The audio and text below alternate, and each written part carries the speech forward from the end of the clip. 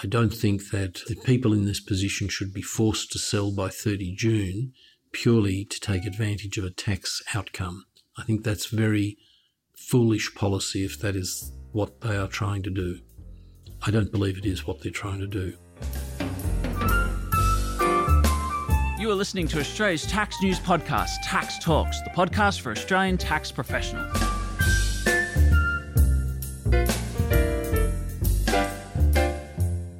Welcome to episode 235 of Tax Talks. This is Heide Robson, and thank you to Klaas for sponsoring this episode. Property and tax. What are the current issues? We already covered one in episode 222 about the recent change to the main residence exemption, but I wanted to get Bob Deutsch's take on this and also ask him what other tax issues there are with respect to property. So here's Bob Deutsch, Senior Tax Counsel of the Tax Institute.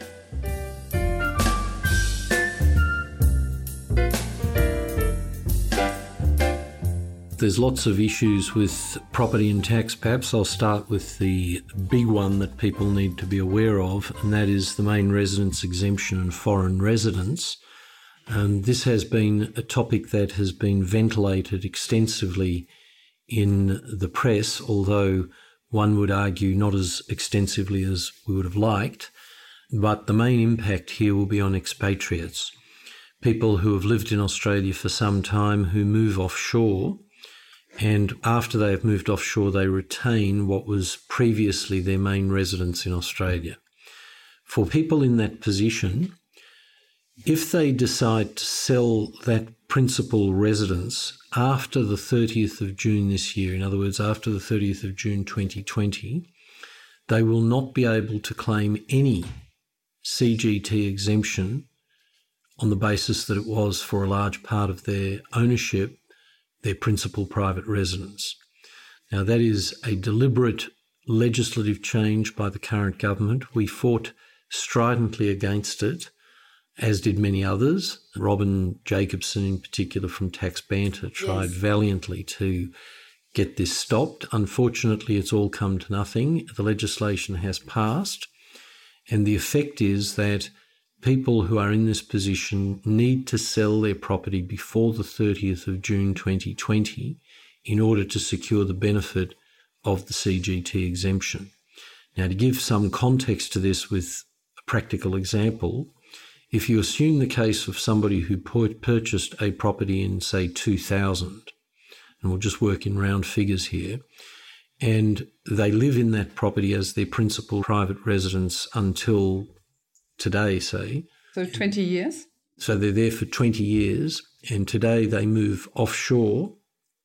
If they wait until after the 30th of June 2020, the effect of this legislation is that the difference between the price they sell for after the 30th of June 2020 and the price they bought for in 2000, half of it will come in as their income in the year in which they sell. If they are no longer a resident for tax purposes. That's correct.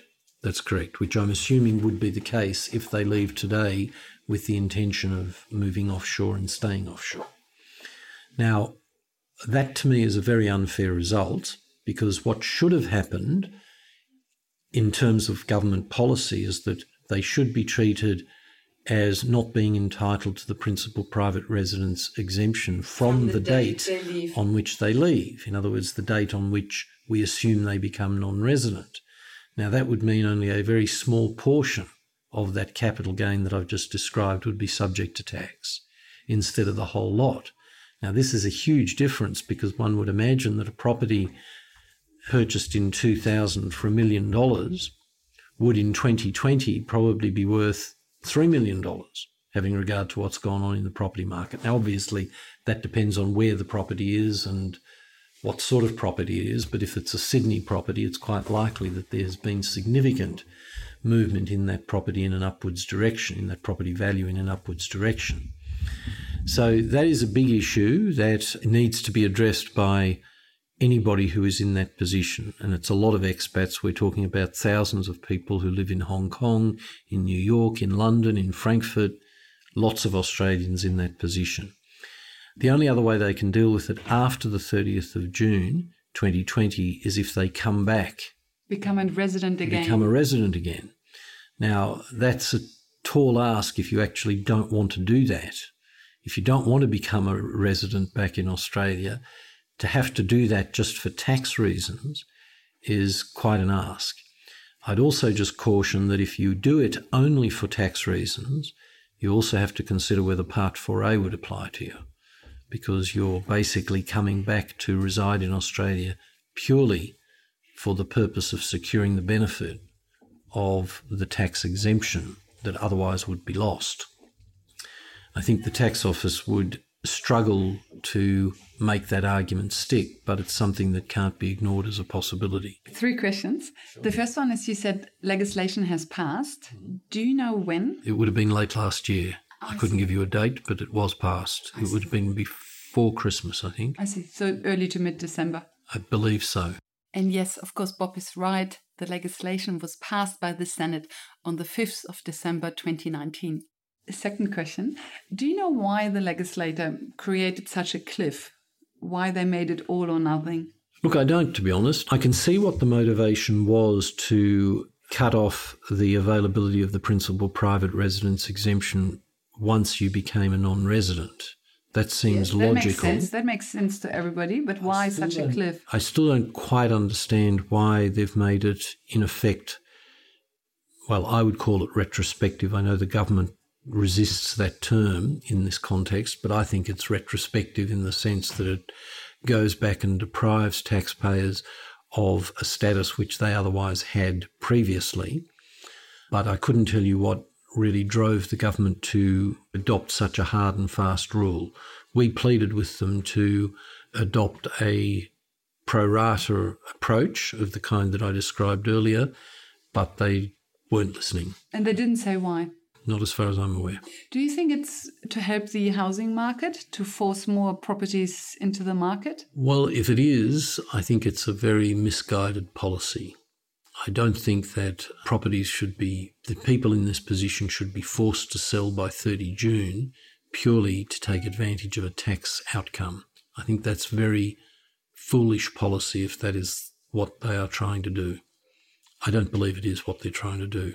But that seems to be They never showed why they are pursuing this agenda. I don't believe so. And then the third question or thought is, do you think we will see a lot more cases now in front of the courts where people will argue that they are still, or that they were still a resident, as opposed to, at the moment all residence cases are about people arguing that they are no longer a resident of Australia. Do you think that will go now into the opposite direction? It will in some instances, but I don't think it's going to be a general trend, because being a resident has lots of other implications as well. So worldwide income suddenly becomes in the Australian taxable basket. So, you jump from the fire into the frying pan in a sense. You may solve one problem, but you may be creating a whole host of other problems.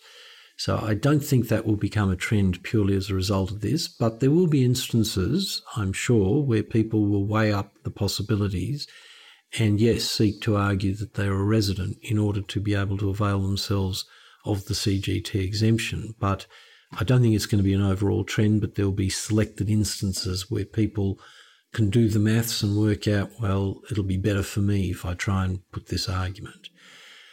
To be clear, it's not as straightforward as just putting the argument. You do need some cogent evidence to suggest that you are a resident, and the Commissioner in those cases would argue to the contrary and would point to certain factors as indicating that they're not residents.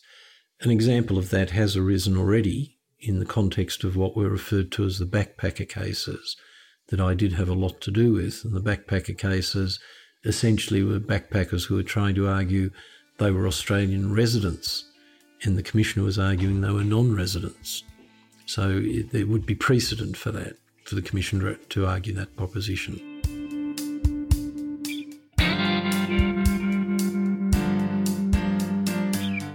So with property, that's the main topic at the moment, the main residence exemption for foreign residents. Yeah, there are a few other bits and pieces in property that are important. Vacant land is one area that is important that people understand. Since the 1st of July 2019, expenses such as council rates and interest costs connected with vacant land are not deductible.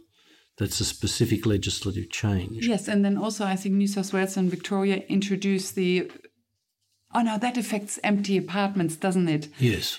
So that doesn't affect vacant land. That's a different topic. That's a slightly different topic. There's also travel costs to inspect properties. Since the 1st of July 2017, so this has been around a little while, they are also not deductible. People often forget that these things have been turned from deductible into non-deductible.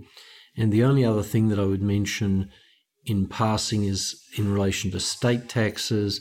There's an important measure in New South Wales in particular, a 3-month amnesty for land tax errors.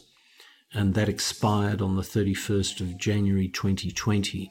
Now, there was talk at some stage that it was going to be extended, but I'm not sure it ever was. So people do need to check before they seek to rely on that amnesty. It may be that they are already out of time. And I think that probably concludes as much as I need to say about property at the moment. The big issue clearly is the non-resident one.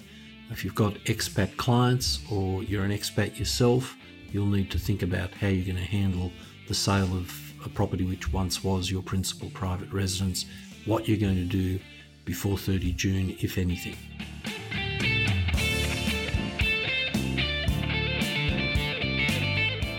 Welcome back.